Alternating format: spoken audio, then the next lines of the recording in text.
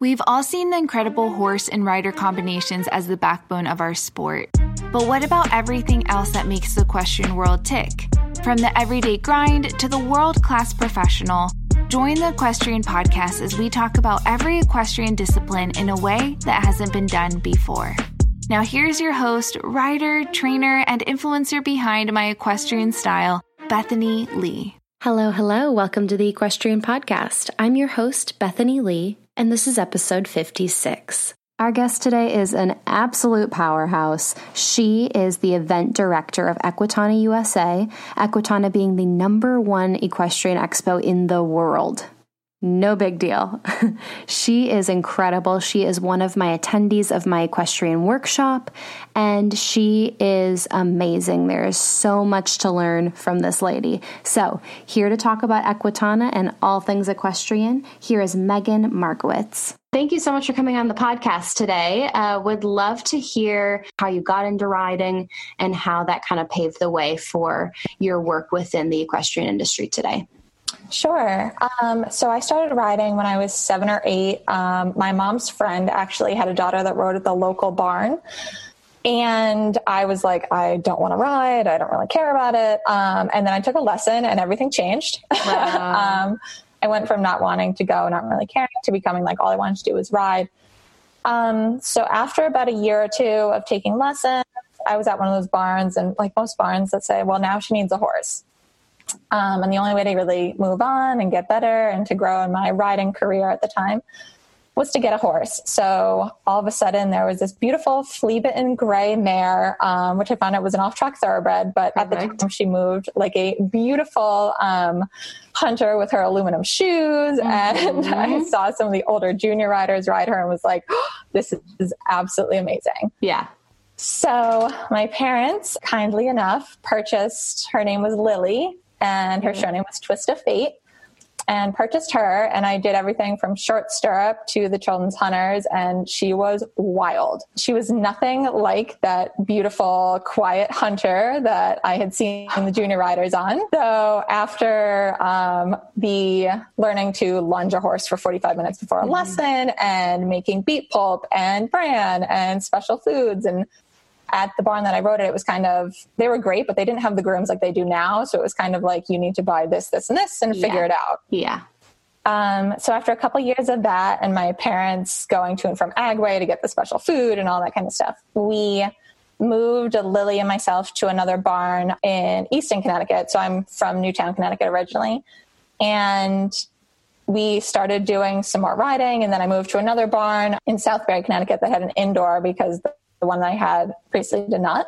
And I met Jenni Mcallister, who now I see is an amazing show jumper. But back then she was just my trainer and an amazing jumper, but wow, different back then. So she got me into the jumpers. And we decided to take this off-track thoroughbred who was a little too wild into the children's jumpers and ended up crushing it. So yeah, it was amazing. She loved it. She loved it. I loved it. It kind of really became my thing. And then after a couple of years with her, I moved back to Newtown to ride with Steve Heineke at what was Northfield, as now is Redgate. And I did a lot of jumpers. We showed. And right before getting ready for the Vermont Summer Circuit one year, I was probably about 12 or 13, we jumped a bounce in the Grand Prix field, and she jumped it as an oxer and fell and broke her shoulder. No. And she had to be put down. And You're kidding. It was horrible, but I was so young, and it was kind of a wake up call in a way that like, this is kind of dangerous.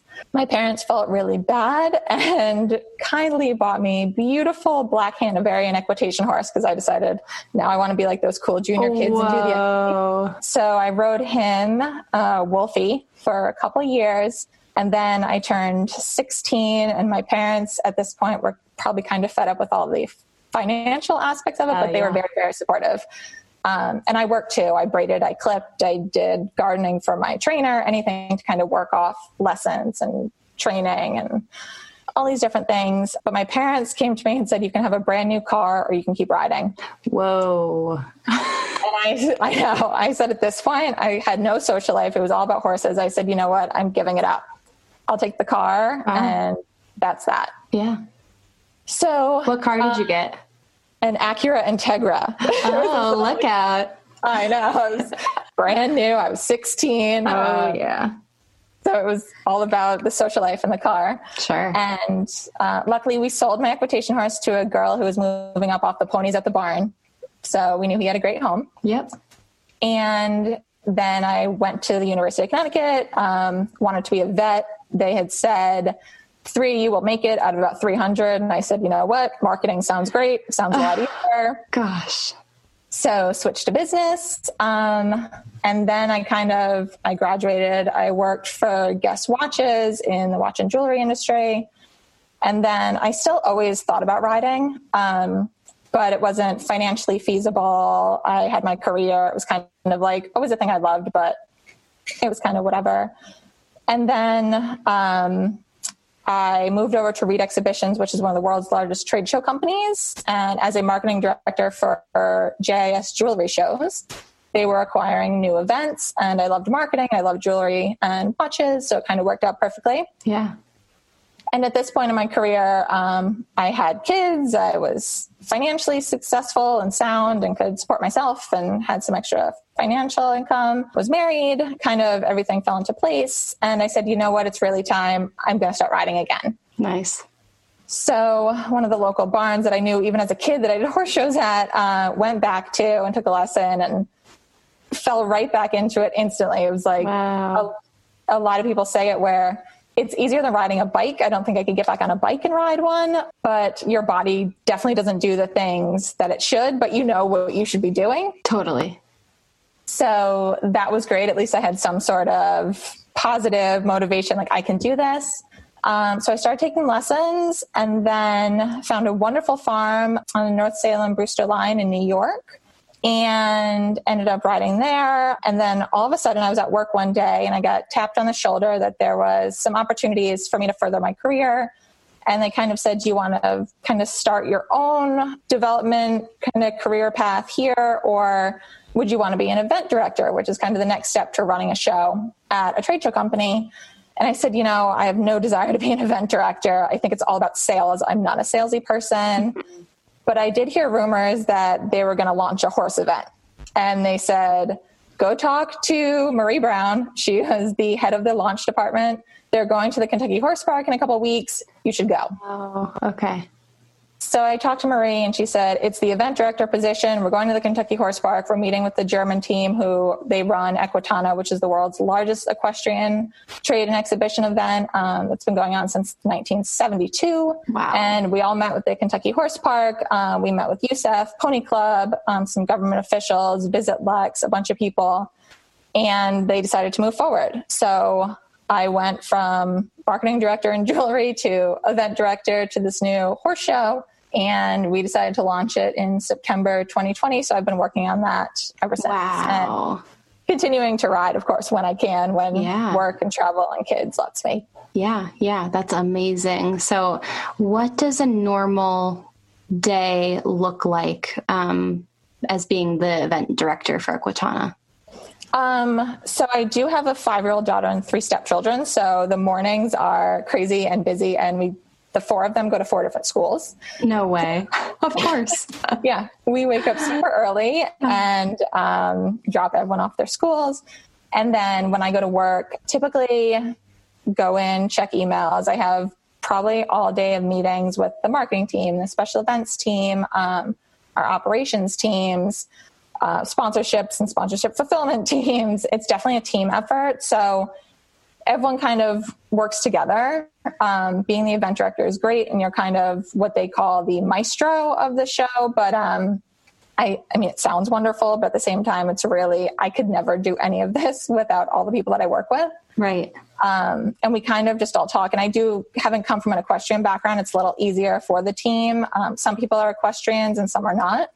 So to be able to say, oh, talk to the Quarter Horse Association or the Morning Horse Association, like having that, or knowing the background in Pony Club, which I forgot to mention, but I dabbled in Pony Club a little bit when I was younger as well. So basically we have a ton of meetings and we kind of divide and conquer each day. And then in the trade show world, there's always changes and new things. And then you decide, oh, we need a children's area of the show. So we're working with Breyer and getting stablemates for people to paint. Yeah, it's really cool. A typical day, I guess, in regards to my position as well, I do everything from sales, which I said I would never do, but I get to talk to people in the same boat as me a lot of the time, which is wonderful.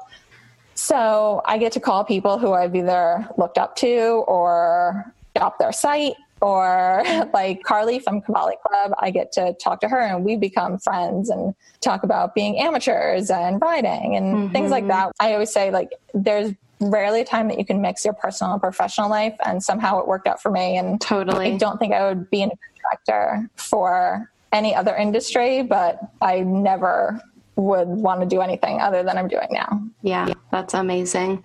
For people who don't know about Equitana, tell me a little bit about what that looks like, what kind of their mission and goal is, and what the event would be like if you were to attend, and then how you are trying to emulate that or make tweaks or changes to, I guess, like Americanize or bring this to the U.S. for a U.S. event. Sure. So Equitana started back in 1972. It was what they call a one-man show. A private individual decided to start this show, and he had, I think, about 50,000 attendees and a couple hundred exhibitors just randomly. So obviously there was a need for it. And then Reed Exhibitions took it over, which is one of the world's largest trade show companies. We produce probably 500 different events in 40 different industry sectors and deal with 7 million people a year. Wow. So it's really a huge company. And they've been running it ever since. The show takes place in Essen, Germany, and they have some satellite shows that are smaller around the area, and then some licensed shows in Australia and abroad. But the German event takes place every other year, and it's expanded to this massive 9-day show where more than 200,000 people come. Oh my gosh. And there's about 800 exhibitors, and it's in this massive convention center in the middle of a city. Wow. So they build up all the stabling and the stalls, and it's unbelievable. And they have 8 different halls, and they're all designated. Like, one is trailers and stable equipment, and they literally build stables and barns with therapy items and spas. It's on a scale that you would never even imagine. And like I said, it's every other year because it's such a big event. Yeah. And there's really 3 pillars. So it's shopping, education, and entertainment. Okay. And they have about the 800 exhibitors that you can shop, where it's everything from many international brands that we're probably not familiar with here, or that we really like here that we don't get a lot of. But then there's the Ariats and the basic brands that we all kind of know and love. Yep. And then they have 1,600 different education sessions across these 9 days. Oh. And there's arenas and rings built in each of these halls. And they have famous Olympians and riders, and they cover kind of everything, absolutely everything. And then every night they have a night event. A couple nights are more like clinician presentations almost. They had like their beer bomb last year when I was there. Cool. And a couple other disciplines, which most of it's in German, so you get to wear the headsets. So that was a little different. But then they also have this evening show called the Hop Top Show, which is like Cirque du Soleil with horses. It's unlike anything you've ever seen. There's this giant wall. It's an entire screen, and it's a story, and absolutely amazing. And that's kind of a separate event, a separate ticket. I think they use Ticketmaster, so it's like a real live show. Yeah. And you'd think it would be almost impossible to replicate this anywhere, but after lots of research and trying to figure out where else we could launch an Equitana, they really found that there's a need in the U.S. We have horse expos, which are great, absolutely great for what they are, but we really want to launch something that was more kind of up and coming brands and big brands, like that you could shop kind of like if you go to an Old Salem Horse Show or Hampton Classic and you shop the Vendor Village or WEF and you're like, ooh, this is wonderful. Yes. We want to be able to have that at an expo that also has the education and the evening show opportunities. So at the Kentucky Horse Park, we'll be doing it every year. So we'll be doing it September 25th to the 27th. It's a Friday, Saturday, and Sunday this year in Lexington. Awesome. And so it'll be the 3 days, and then we have education and programming all 3 days. That'll take place both in kind of arenas, in the Rolex arena, and then on a stage. And then we have our night show in the Alltech where the National Horse Show takes place. And that'll be kind of like the Hop Top show. We're a separate ticket. And then that Cirque du Soleil kind of feel with the screens and the music and a lot of interesting acts that we can't tell you right now, but so exciting. We would love to share. We'll be sharing. Oh, wow. That's so cool. The world's largest equestrian trade fair and brand is finally coming to the USA this September at the Kentucky Horse Park. It's called Equitana USA and is going to be jam-packed with shopping, education, and entertainment for horse enthusiasts of all breeds, ages, and disciplines. I've got the event preview right in front of me, and I personally can't wait to experience the Laura Graves Clinic, the Katie Hawkins Equine Bodywork Training, and Kathy Woods on yoga for equestrians, plus the Equus Evolution, the nighttime performance. You can get tickets at equitanausa.com. And with that, let's get back to the episode. How have you been working towards bringing the American or the U.S. equestrian world in on Equitana USA and how that will look and how that event will be in the U.S.? Because I feel like a ton of people know about Equitana, but only by like name or, don't really know like, okay, what is it exactly? So what do you feel like have been some struggles or things that you've had to do to make that really clear to people? I guess, yeah, a lot of people know about Equitana, but like you said, they know it's a kind of a trade show, but they don't really know.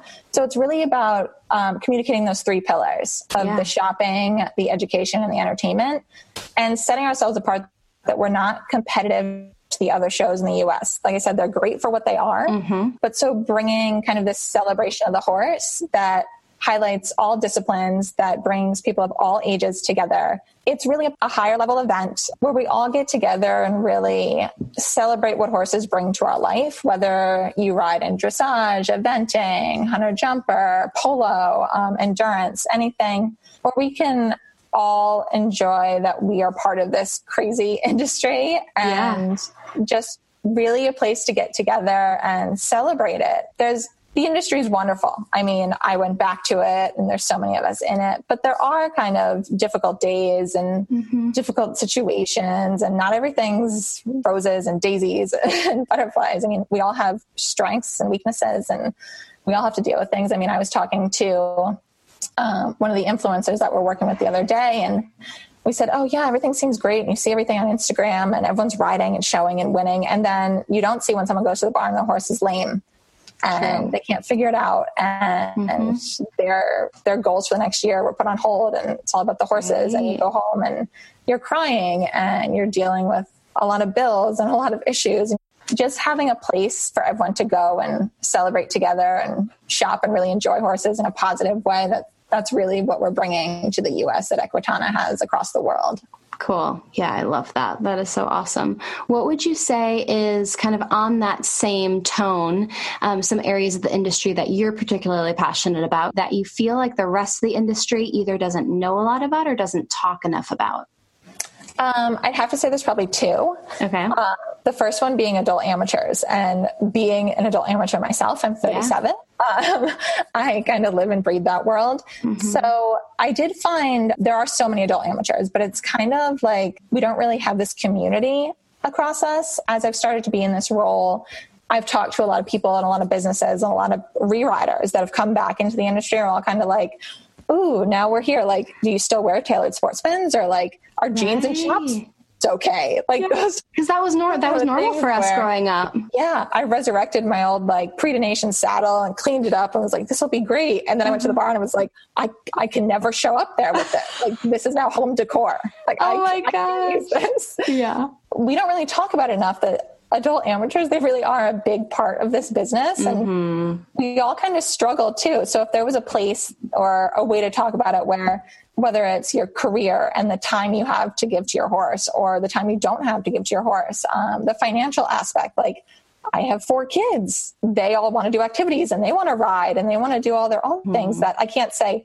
I'm going to dedicate all this money to showing a horse and leasing when my daughter and the stepdaughter want to ride. Right. So I think, if we could talk more about just building a community for adult amateurs and kind of where we could ask the questions and maybe share horses. Like, oh, I have a horse, but I can only come to the barn 2 days a week and I don't have the financial support to pay a trainer to ride them the other 4 days. Like, I would love to be one of those people that's like, I will help out and all right, we could split this. There are a lot of these catch riding groups for kids and juniors, and I get why, but we could use them for adults too. And I just think we really need to talk more about the adult amateurs and how we all kind of work together and build a community. The other thing, I guess, would be about horsemanship. As a kid, we didn't have the grooms. You didn't show up to the barn and your pony wasn't handed to you. Right. And then you got off and you hand the pony back now. But that wasn't a thing. Like, we wrapped our horses, we cooled them out, we braided, we did all these things that now I go to the barn and I'm like, oh, I need to wrap a horse. I can do that. And watching my stepdaughter ride now, she's wonderful, and she can get the pony to the ring when the groom hands it to her and tighten the girth and do her stirrups. But if I went back to the barn and said, can you wrap this horse now, or put on standing wraps or poultice or any of the stuff, she would be clueless. And no fault of her own. But there's so many conversations about this lost art of horsemanship. And I was lucky enough, about 6 months ago, I went to Kentucky and I met with Lisa Laurie at Spy Coast. And even when she brought it up, she's like, horsemanship, it's so difficult to find now. And there's some schools in Kentucky that are really focusing on it. And I was like, hearing it from someone that's so successful and so in the industry as she is, that there is a big need for it, and kind of get back to that, why we do this. It's for the horses, and let's all be able to take care of them. And the grooms are great. Trust me. Being an adult amateur, I have an hour and a half. Thank you for helping me with the horse. Totally. That's all I need. But we still all need to know how to take care of the horses in those times, especially they are our life. That's why we all still do it. So yeah. As an adult amateur, how do you think, let's say you weren't exposed to that horsemanship at a young age, how as an adult amateur do you think are some ways that you could brush up on your horsemanship or learn some of those skills? I think there are some new initiatives for juniors that they could bring out, like USHJ, I believe, has some more kind of quizzing and testing where kids are kind of required to know this stuff now. Yeah. But I think it goes back to that adult amateur community as well, where a lot of us go to the barn and you don't feel comfortable saying, can you show me how to wrap a horse? Or can you show me how to tack up a horse? Like, I should know this stuff. So if we had that community where, okay, there are some adults at the barn, or if trainers are more open, I know they're super busy, or a barn manager that said, okay, 1 hour every Sunday morning, all the adults can come and the grooms can show them what they do, or how we decide on supplements, or how we take care of this, or how we give this medication. Like, just having that. I know we're all struggling with time, but if we're going to want to be at the barn anyway, like, there's some way that we could work that in, or maybe these associations like USCA or USHA or the Dressage Federation, all those things, if they kind of gave more of those courses almost in a way as well. I mean, the other day I saw BZ Madden had a lesson on Facebook they posted, and I was like, I have to watch, because like, that's how we learn these days. So even the digital world, just more of those opportunities where we could learn, I think would be helpful. Yeah, that's a really good point. And it's something that you're so right with, that mentality that, oh shoot, like, I know I need to know, like, let me go in, like, in the corner and Google this, because heaven forbid I ask someone and look stupid.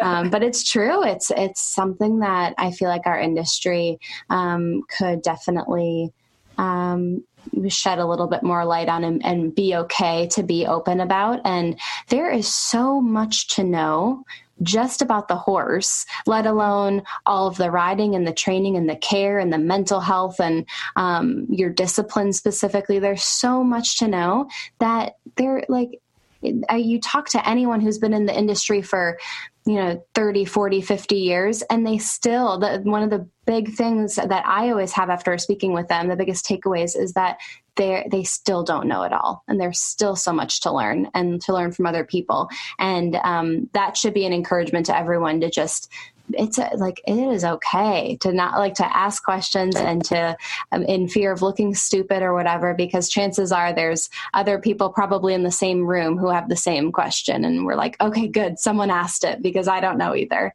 So yeah, I think that both of those areas are really important. And I know you and I talked about the idea of an adult amateur community at the equestrian workshop. And I love your idea. I think you should run with it with, all your free time you have. Finding a place and creating a space where people can be able to reach out to each other in the same, geographic location or not, but to be able to kind of like share some of those, like horses or services or needs, and be able to, kind of build community off of that. I think that's such a cool idea. Yeah, thanks. There's definitely a need for it. Yeah, absolutely. Love it. Awesome. Well, Meghan, thank you so much for taking the time to come on the Equestrian Podcast today. I think Equitana USA this September is going to be amazing. I could not wait to attend. Until then, good luck with everything, because I'm sure it is very chaotic. And as you get closer and closer to planning an event that large is going to be a lot, but I wish you all the best and look forward to talking to you soon. All right, that is all I have for you today. Thank you so much for tuning in. If you liked what you heard, please take a minute and write a review on iTunes. I would so appreciate it. It helps people like you find the podcast, and it helps me get some killer guests. Thank you so much, and I will talk to you next week.